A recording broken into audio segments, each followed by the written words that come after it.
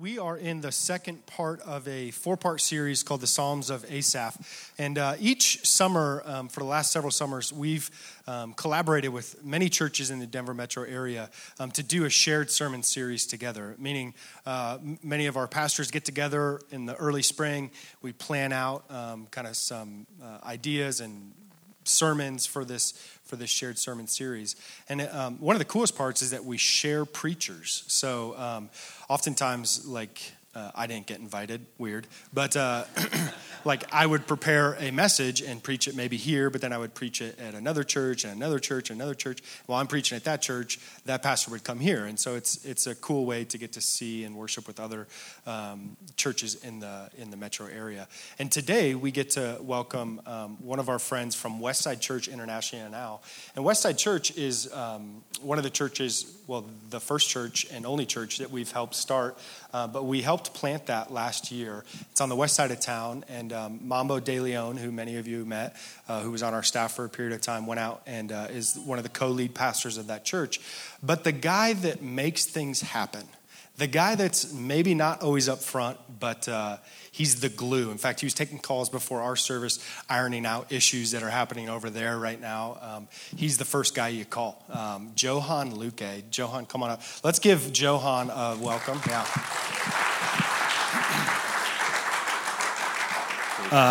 Johan and I have gotten to know each other over the last couple of years just through his work at Westside, and we do staff trainings together, and Johan introduced me to Colombian food.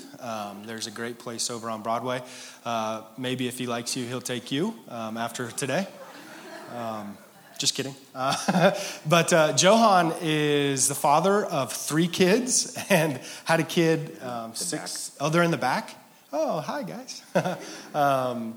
And Johan's originally from Colombia, and so I always have special place in my heart and just in awe of Johan when he speaks publicly, and Mambo too, because English is your second language. And so not only are you smart and a great teacher and preacher, but you're translating all of this in your mind as you're preaching. So pretty incredible, and shows the magnitude of your skill and your talent. So I'll stop talking, and Johan will take over. So, all right, thank you, Dan. And thank you, New Denver, for allowing me to be here and just share. And our hope and my prayer has been that this message would be of encouragement and motivation and preparation for some. And maybe for some, it will speak to you at this moment in your life. Maybe for some, it might not relate to you. And that's my baby crying over there. I'm from Colombia, and I have been here in the United States for 13 years, and has been a journey of getting to know God and myself better. And this message, it relates to me when Norton asked me, would you like to preach? And I said, but I'm, I thought I was busy at church. I was coming from vacation. So this is my 3rd week out of, not being at church. And some people started to friended me on Facebook. Maybe he just gone. So, they will be my friends again. So this message relates to me, and I was really okay, which of all the Psalms of Asaph should I preach on? And this one, somehow, when I was reading through all the Psalms, spoke to me because of a specific situation in my life. And as an introduction, I wanted to share with you something that happened somewhere in the 1960s. That wasn't me, but this was this crazy teenager. He was just into, I don't know, I think they concluded that he was a little bit, they had some dysfunctions, but he wanted to break a world record. And he wanted to be the person that lasted the most awake. And he did it for 11 days.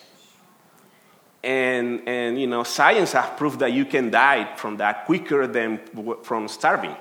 So, and he did it, that's just picture, 264 hours just being awake. And at the end of that, he was just, hallucinating and going crazy, but he did it. So he's the one in the books. And for all of us, sleeping is a gift. We spend about a third or maybe 25% of our lives sleeping, right? So if you die when you're 100, just add up, you may have slept maybe 30, 25 years of those. So it's not a waste of time. For some people that are really into production and productivity, they really say, no, we just have to be productive, and they only sleep, 5 hours, 6 hours. For some, the medical recommendation is 7 hours for adults. So it's a gift, right? And resting is a treasure. And God gave that to us, resting, and the ability to go in the night and close your eyes and wake up the next day knowing that it's a new day, that everything that happened the day before is gone.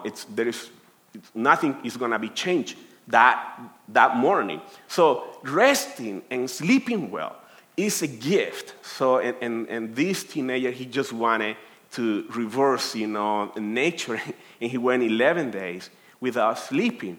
So for all of us, sleeping is a gift that sometimes gets stolen from us. There are days in our lives when we wake up in the middle of the night, right? And we ask the question, what's happening?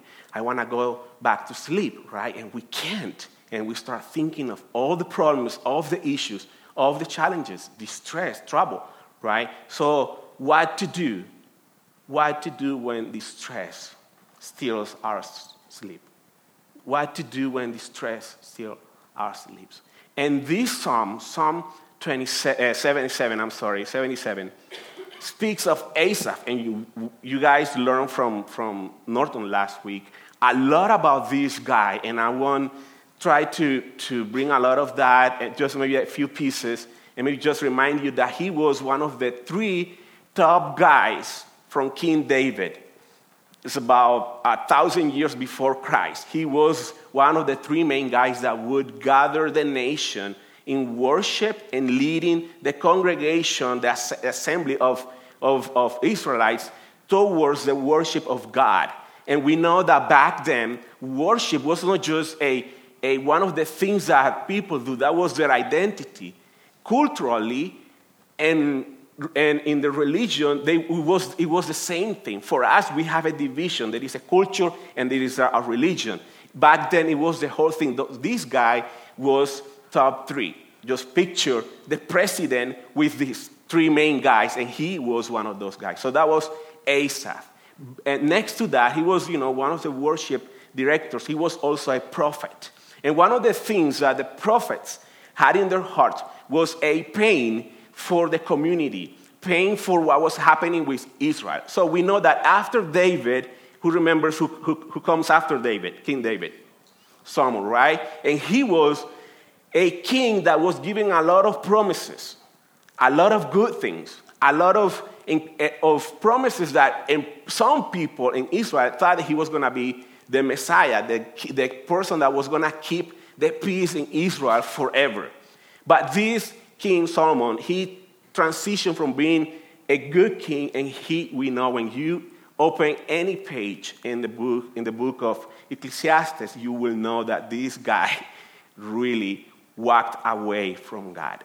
And so some of scholars have concluded, because we don't know exactly what's happening with Asaph in Psalm 77, what is causing this distress, what is causing this waking up in the middle of the night. Some scholars have concluded that this season of King Solomon being so, away from God and resistant and prideful and arrogant and just living la vida loca, like Ricky Martin used to say, we don't know if some scholars have said that because of the pain that he was causing to the assembly of Israelites, Asaph, as a prophet, was speaking and speaking through to God because of the pain that it was causing and the injustice that it was bringing.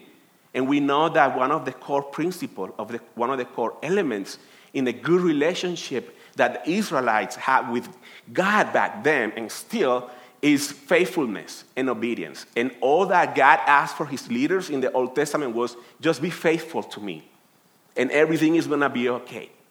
I'm going to take care of all my people. That was the core foundation of the relationship. And it's not works, it's not deeds, but it's a principle. Faithfulness is still a value for us. So it is possible when we start reading this psalm that we might read this through the lenses of probably Asaph in itself. He wasn't dealing with a personal issue, but possibly he was dealing with the tension and the distress that the whole people of Israel was starting to feel because of Solomon disobedient and walking away from God. So that's kind of the context, possibly. We're not sure, but I personally feel that is the context for the pain that he was feeling. Because he was a prophet, because he was a leader in the community, God, the Holy Spirit, would touch his heart and start feeling, why is this happening? So what to do when distress wakes you up in the middle of the night? So the first thing that we see in this psalm is use the right lenses. Use the right lenses. So we're going to start reading, and if you have your Bible, you can open it, or you can follow the screen. And this concept that we see here in the first two verses has to do with when we wake up in the middle of the night, and this can be literally in the middle of the night, or this can be when you're driving. You know, a lot of people have got in car accidents because the stress get in the middle of their driving and they run through a red light and they crash and they accidentally murder someone or kill someone, or they themselves got hurt. So it can be literally in the middle of the night, or it can be during the day. What to do when the stress gets in the middle of your peace. That's basically the concept. So picture him, he wakes up in the middle of the night, he said, I cried out to God for help. I cried out to God to hear me. When I was in distress, I sought the Lord. At night, I stretched out untiring hands, and my soul refused to be comforted. So when he wakes up in the middle of the night, and let's say he was thinking at a personal level, man, I just got this email from my doctor, and it's a bad news. And he wakes up in the middle of the night thinking, what am I going to do, right? So his reaction is, I'm going to use the right lenses to filter this situation. And the two first verses is him trying to see what's happening with him or with the whole congregation of Israel through the lenses of faith. And that's why we see there, I cried out to God. Probably some of us, if we're writing something like this, we have said, okay, I woke up in the middle of the night thinking in bad news that I just got the day before, right? And probably the first thing that some of us are going to look at is, Facebook. Yeah, right? Just picture Asaph, oh man, I woke up in the middle of the night, and what am I going to do? I'm thinking of, man, this bad news, and I'm going to just check my Facebook and see if someone uploaded David dancing, like he did, naked. But he uses the right lenses for some of us. When we are in the middle of the night or struggling with distress, we use the lenses of work and productivity, and we start worrying and try to see things, the distress, through the lenses of work, and we put our hope in thinking that if I perform better at work or with my life, with my company, with my business, things probably will get better. And then we don't cry out to God. We just start thinking, analyzing, right? Preparing, trying to resolve things from our productivity and performance worldview. Asaph's worldview was, I'm a son of God, I'm a child of God, and when I'm in the middle of the night with distress in my heart, with pain, I'm going to cry out to God. For some, the lenses are the culture. And I didn't find a Colombian one, so this is from the 4th of July. So culture, right? Culture, and sometimes we don't see it, but this culture, our culture, my culture, Colombian, or I don't know what I am now, honestly. Culture drives the way how we see life. In Colombia, when you are in distress, this is a family situation. When someone is going through pain, it is a family situation. My culture in Colombia says that if you are in trouble, it's because you probably did something wrong, and your dad, your grandpa, your grandma is going to come and tell you, what did you do wrong? I told you so, right? In the American culture, probably we look at distress with the lenses of, if I have the resources in my hand, everything is going to be fixed. Even as pastors, and this is a confession, personally, when I was in Colombia serving God and as a seminary student, I had nothing. All I had was my friends and my prayer. And asked God, God, would you provide? I was a seminary student first semester. They kicked me out of the seminary. I was living on campus because I didn't have money to pay for it. I was in debt. Going into second semester, I didn't have anything. My family, they weren't believers, so they thought that me being a Christian was nuts. So they weren't supporting. All I had was, pray, God, you call me here, what are you going to do about this? And he did it. He provided. I would love to expand more of that, but all that to say that from the American perspective, when I came to America, when you go through security in the airport, I felt like that thing, how you call that? A metal detector or whatever, yeah. They put me in another room because they saw I'm from Colombia, so they took me into a room and interviewed me, literally. I felt that when I crossed that thing, my ability to trust God at the supernatural level, the miracle level, kind of stayed there. And I started to walking as a Christian that was being called to be a pastor with the lenses of all I need is resources. And in America, you have resources. So all we need is a good worship leader, good lighting, good sound system, good projection, the event, good building, AC, 70 degrees temperature, all those details. And you start trusting in resources. So when I'm in distress as a pastor at Westside, by the way, thank you so much for planting us. When I'm dealing with things over there, I tend right now to think with the lenses, probably, and I'm not saying that being an American is a bad thing. Believe me, it's one of the coolest things that I have right now. I'm proud of it. But the tendency that I have now is, what should I do? How can I structure this better? How can I plan better? The last resource for me right now is cried out to God. Before it was the opposite. Before it was, I cried out to God. So Asaph is saying, I cried out to God. That is the first lens that he put. Other people just try to see life, entertainment, and everything is, if you just go on a vacation, I think I'm going to be good when I come back.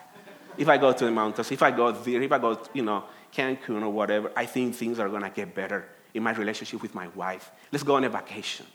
And you go on vacation and you spend half of the time trying to connect with the people back home through our phones. We don't speak as much. We don't go deeper. So entertainment for many is the way how we deal with distress, right? So the right lenses of faith, lenses of knowing that when we said yes to Christ, everything is going to revolve around him. So when we got in distress, we have to say, something is happening and I know God is involved here. So the second thing that we ought to do when we are in distress is search deeper. So Asaph is going through a hard time. We don't know exactly what's happening. Right? Maybe he was competing with the other two guys to see who was going to be the worship leader that Sunday. I don't know. He goes and he starts, okay, what is causing this pain? What is causing this distress? Why am I bothered? And he goes from verse 4 to 9. And he says, I remember you, O God, and I groaned. Just think of that. The thought of God caused him pain.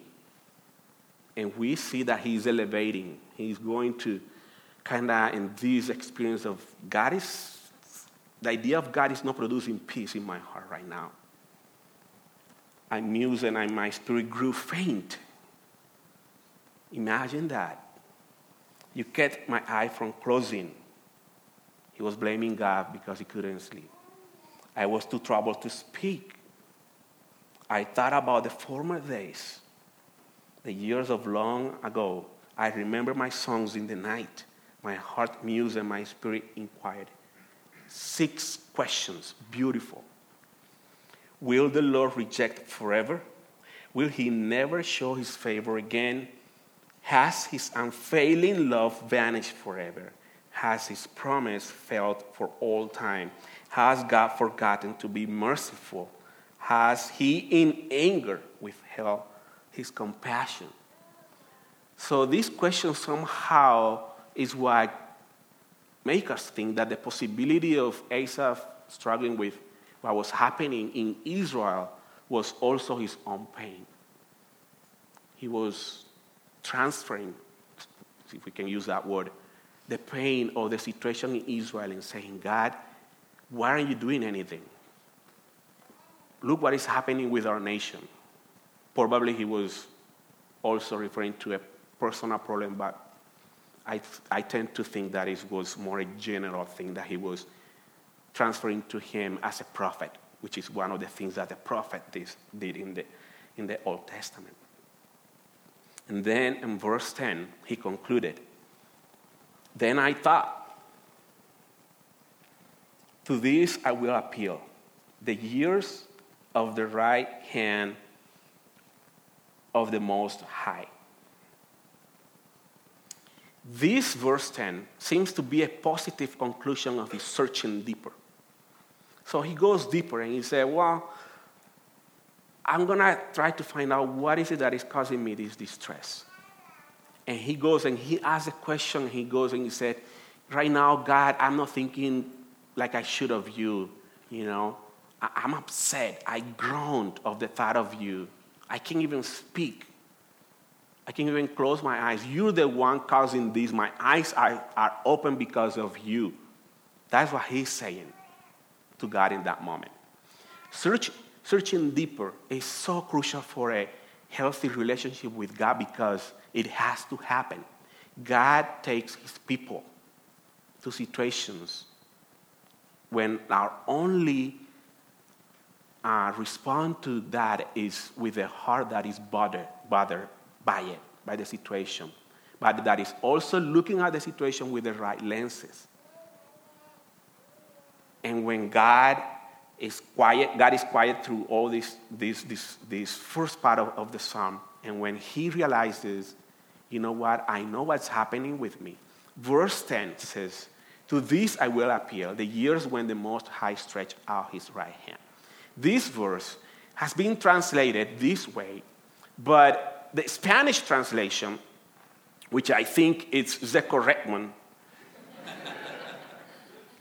I think so, says something like this. It is my grief, or this is my grief, that the right hand of the Most High has changed. Totally different. I'm going to read it again. This is my grief, or this is why I'm grieving, that the right hand of the Most High has changed. That is the translation that we see also in the RSV translation. And the Hebrew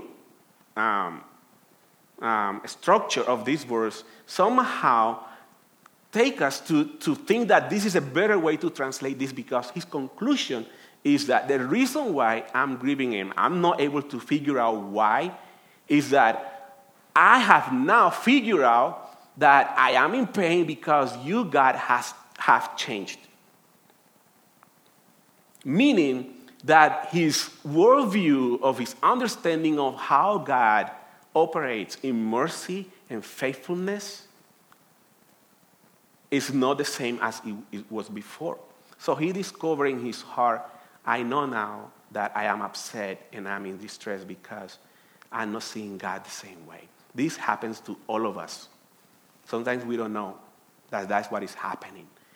We don't pray like that, cry out, and tiring hands in the middle of the night. Who does that? Honestly, we don't do that because our worldview of God is different from what we believed. We just sang, "It is your breath in our lungs," right? And we pour out our praise. We pour out our praise, right? And are we really syncing that with what is happening in the middle of distress within our lives? That's the question that he's dealing with. There is a disconnection. So he concluded, it is because I think you have changed that I'm in pain. So he realizes, it is my mind, it is in my heart, it's in my understanding, and he moves, and then he transitioned. He discovered, he has searched deeper the pain, and he discovered that it is because his idea of God has changed. God is still the same, but it's the idea of God, and then he moved, and then he said, then, verse 11, he said, I will remember the deeds of the Lord. Yes, I will remember your miracles of long ago. I will meditate on your works and consider all your mighty deeds. So what he's doing here is he's remembering. The third thing that this Psalm is teaching us is we have to remember when we are in distress. And this is something that we don't do. We don't do this about God. We don't remember what God has done for us. We don't remember the last breath of air that we just took, and that came from God. We don't remember the time that we were, in a bad situation and God provided. 2 years ago, I was sleeping and I heard this knocking on my door so hard at around midnight. And my mom was living with us back then, and she was just crying and scared me. What happened? And she said the baby died. So I can't believe it. What was happening is my nephew, he was 2 years old 2 years ago, and he was born with a heart condition. During those 2 years, I prayed to God. I have morning prayer on my own, fasting God. Every time that he was in a surgery, I would fast, I would pray, I would ask God, please save his life. Save his life. Why don't you deal with my brother to something else? Break his arm, but don't deal with the baby, honestly. In 2 years, the baby was in the hospital since he was 1 year old, and he was in and out. When the baby died, that really touched my heart, and I was in this type of conversation with God. I didn't pray anymore for a while. I was dry in my faith. I was just doing things by the emotions as a pastor. And then God said, well, are you going to stay there? Are you going to just stay asking those questions? And what happened in my heart was I have to remember when in other situations I asked God for something and he did it. And this is what somehow Asaph is trying to teach us. Remembering the goodness of God in the past will always bring comfort in the middle of distress. And if there was a advice, recommendation, command from God to his people in the Old Testament, was remember. Remember. Remember. And then Asaph is doing this, and he goes on, verse 12. He said, I will meditate on all your works. I will meditate. Meditate, the Hebrew word somehow it's almost stopping and start repeating. Meditation for them was that. It wasn't I'm going to get quiet and start thinking of other things. It was really start like, you said, like just going like this. Possibly he was saying, oh God, I remember now when you just let Moses out of Egypt and through the open sea and all that. He was just, that's meditation in the Hebrew religion, to put it that way. So he said, I will meditate on all your works and consider all your mighty deeds. Do we do that? Do we remember? Your ways, O God, are holy. What God is great as our God. You are the God who performs miracles. This is a key aspect of our relationship with God. We need to keep believing that He does miracles. You display your power among the peoples. With your mighty arm, you redeem your people, the descendants of Jacob and Joseph. The waters, then he goes to a more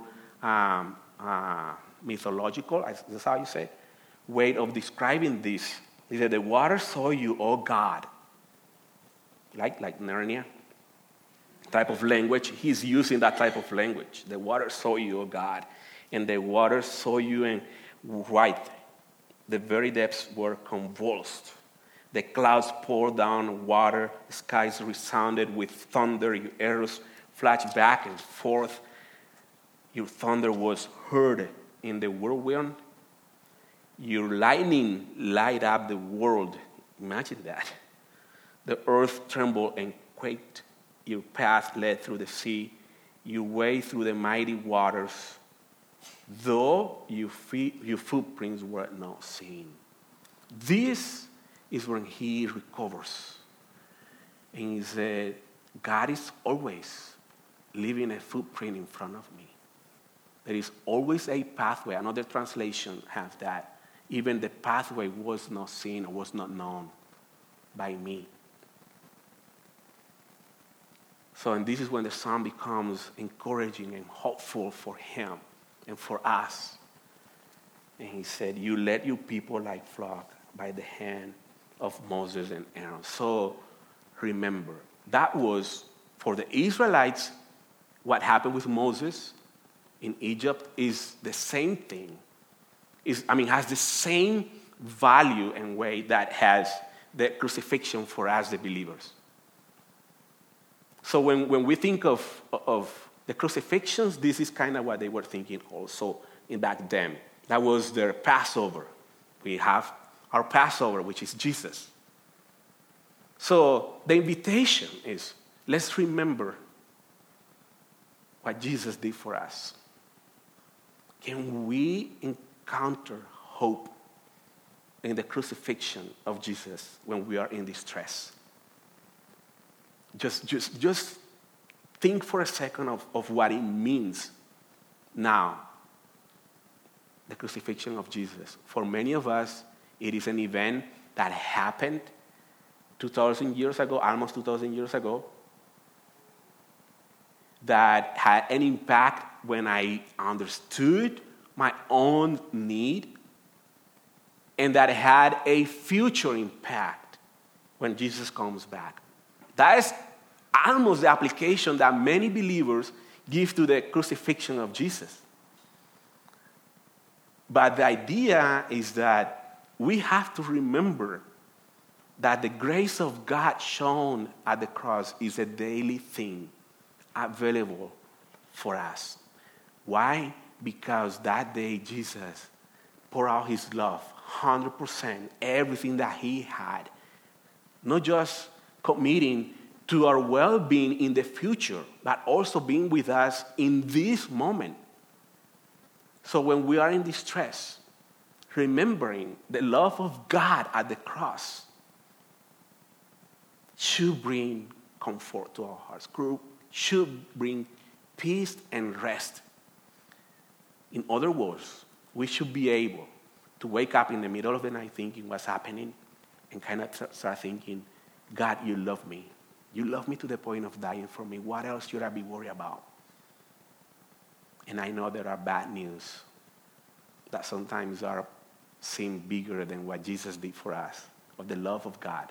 But we have to make sure that we bring that love that God has for us to that level of comfort and peace, because even now, the stress is going to be above us. So what do we do when the stress wakes us up in the middle of the night?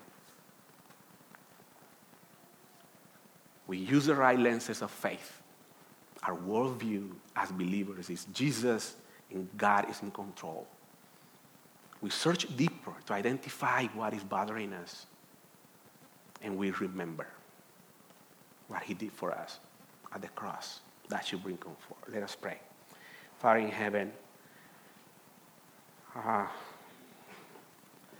know that the stress is a reality that many experience, Father, and maybe there are some here that are experiencing that, Lord, at this moment when bad news has come or something like that. Father, but we also know that in the future things like that will happen to us, because that is somehow a promise that we have as believers, that in this world we will have trouble. So, Father, I pray for those who need to search deeper, who need to cry out to you, and who need to remember, Father, that the love that you have for us will be sufficient, that your grace and compassion will be sufficient today, Father, and that will bring encouragement for the future. Prepare our hearts, Father, for things in the future, Lord, when the stress might wake us up in the middle of the night, so that we will remember what you have for us and your love and your care for us, Father. Amen.